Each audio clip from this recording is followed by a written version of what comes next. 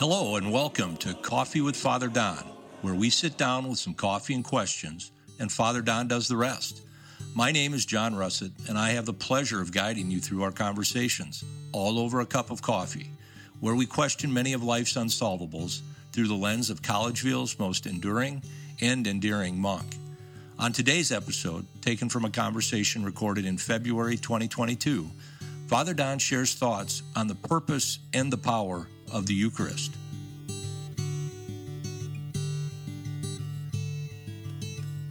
I've quoted in my reflections the Bhagavad Gita and other Hindu works.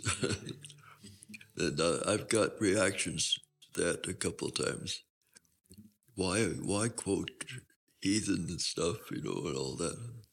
I have, for backing the Vatican Council, made a point in actual words that elements of truth can be found in all these religions. I always worry there's an awful lot of judgment that sits in having to hold so tightly to what our belief is, and maybe I speak personally on that. All right, that would be my own self-assessment. Yeah, there's an emphasis in the Eucharist on just the fact that Christ is present, not why he's present or anything else, Mm-hmm. And we don't have, for instance, what do you call it, perpetual adoration or something here. I remember a woman asked me about it. Why don't you? And part of my response would be chapter 25 of Matthew. As Christ talks about giving a cup of water to him when we give it to some thirsty person and all those things.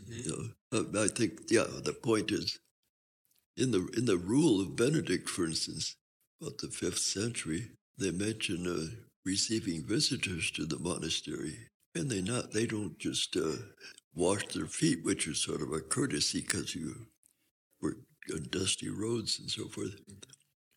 But the rule says that the community might want to just prostrate themselves before them because Christ is present in them. That presence, they don't emphasize the same. It's in the white wafer. Yes. For me, it's a pretty, I don't know, I suppose big issue. I don't go raving about it, but I think for the community here in general, we don't have benediction, for instance, at all right now. The Eucharist is food for the journey rather than something to be adored. It's the weight of the Eucharist that is, at least as I listen to you describe that, the weight of the Eucharist is lost. There's no reference to the New Testament to just adoring the Eucharist.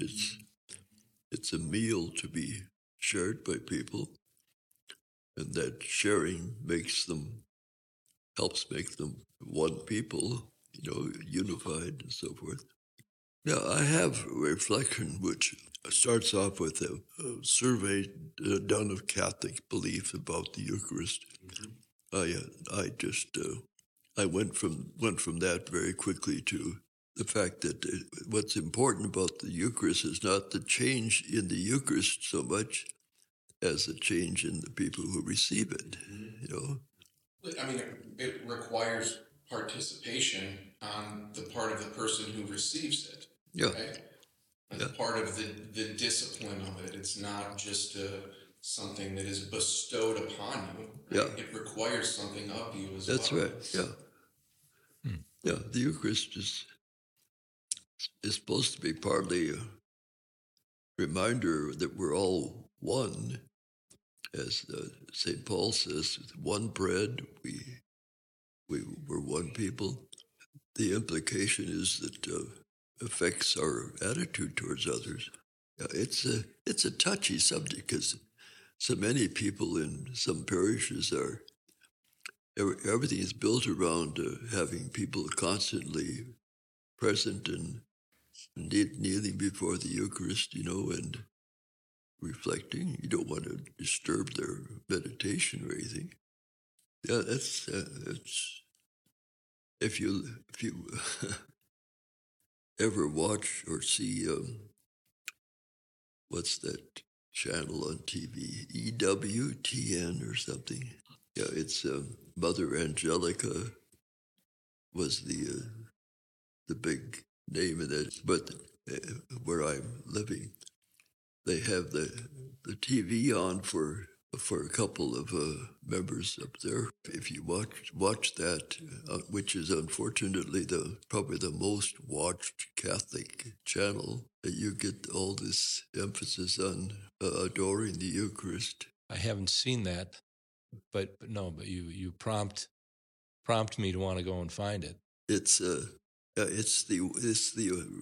the only one channel that's well known among Catholics, and the emphasis on adoration. Yeah. That's I think they'd believe that just adoring it is sufficient.